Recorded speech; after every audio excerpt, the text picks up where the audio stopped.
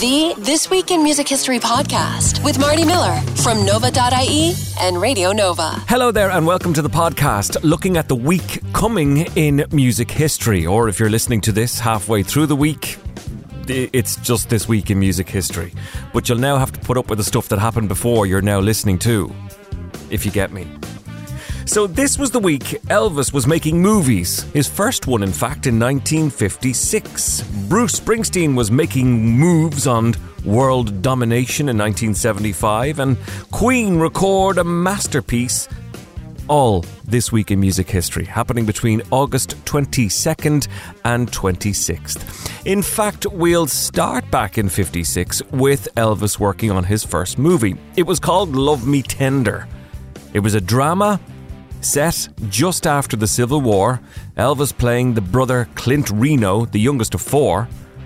The original title for the movie was called The Reno Brothers, but with all things Elvis, well, let's chuck in some songs when it comes to his movies, because that was the only thing that they wanted to do. Out of the great Southwest comes the sensational adventure of the notorious Reno Brothers and the girl they fought over, starring Richard Egan as Vance Reno, who came back from the wars to claim his bride.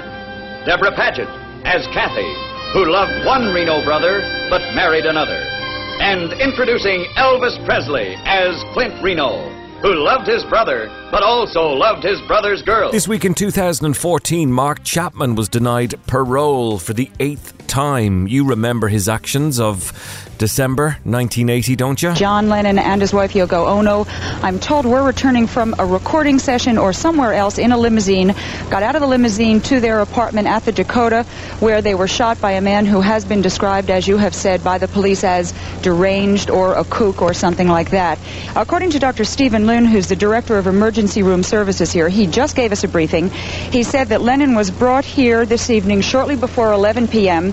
He was dead on arrival. Jumping back to 1969 this week, and Johnny Cash was starting a 4-week run at the very top of the US album chart with the album Johnny Cash at San Quentin. This was the jail that Johnny had been in, but then went back to perform for all the other remaining inmates. Any of the guards are still speaking to me. Could I have a glass of water? San Quentin, you've been living hell to me. You blistered me since 1963. It would have been Keith Moon of The Who's birthday this week. Roger Daltrey remembering all things Keith. To be the most sensitive, the most arrogant, the most gentle, the most aggressive. It was like walking through a minefield with him, blindfolded with a pair of hobnail boots at all times, because you never knew when he was going to go off. I remember him getting a hand grenade. It looked like a hand grenade, but it was a lighter. He got it like that and rolled it down the aisle of the plane. I mean, can you imagine the people that looked at saw a hand grenade? He drove the roller into the swimming pool. I think it's a Lincoln Continental, actually.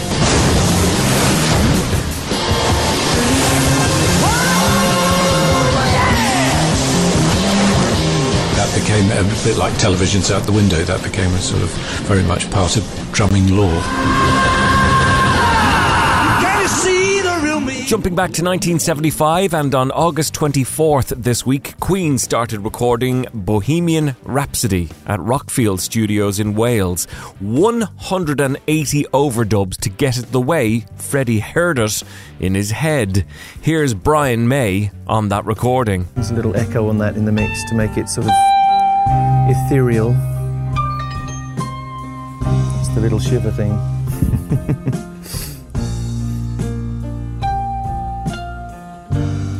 And then at the end of this is where the song starts to grow and face the truth. That's where the guitars come in. It's growing in dramatic intensity. Love this old record. In 1985, this very week, August 24th, Huey Lewis and the News were number one in the States with The Power of Love. Remember, it was used to great effect in the movie Back to the Future. Wait a minute, Doc. Are you telling me that it's 8:25? Precisely. Damn.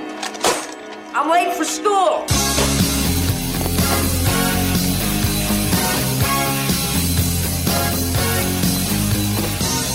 In 1970, on August 25th, there was a party held to celebrate the official opening of Electric Ladyland Studios in New York.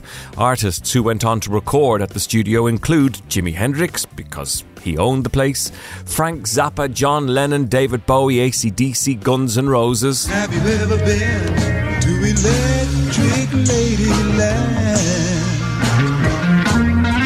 Electric Lady is the house that Hendrix built.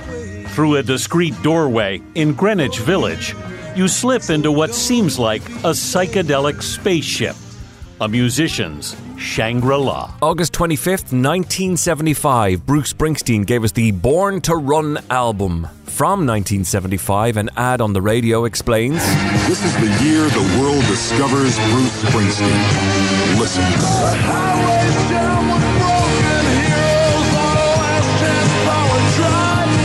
Springsteen has been an underground cult figure, a legend, a dreamer, a prisoner of rock and roll. Bruce Springsteen's new album is on sale at all Gimbal stores for only $3.99. An 8-track tape is only $4.99. On August 26th, back in 1970, Joan Baez, Joni Mitchell, Jimi Hendrix, Jethro Tull, Mungo Jerry, there was a lot of J's. There was a great big festival. In fact, it was the third Isle of Wight festival. Weekend tickets costing £3. Because there was so much interest in what was going on the Isle of Wight, there was a TV report with a lot of stiff upper lip this week in 70. The 1970 Isle of Wight Pop Festival, the largest ever held in Europe. And when you've said that, you've just about said the lot. Hells Angels were there, gathering strength for a spot of aggro, but apart from the more lunatic fringe, this vast crowd had come with peaceful intent. Just the same, providing for so many was a big strain on the catering and the litter bin. And on August 26th in 2014, after not being around for decades, Kate Bush was back on stage in London at the Hammersmith Apollo. She did 22 shows and the reaction, rather good. The atmosphere the first night, I think, is as close to hysteria as I've perhaps ever seen at a rock concert. Couldn't falter. What was the highlight for you? The end, cloud busting. It was just hypnotic. Yeah. Just the best thing I've ever seen. Speechless, to be honest. I'm never like that. It just blew me away. That is a look at the week that is August 22nd until 26th. If you like this little podcast thingo, you might like what we do on the radio daily just before 11 o'clock as well. You can find it on Radio Nova or on nova.ie. My name is Marty Miller. Thanks for listening.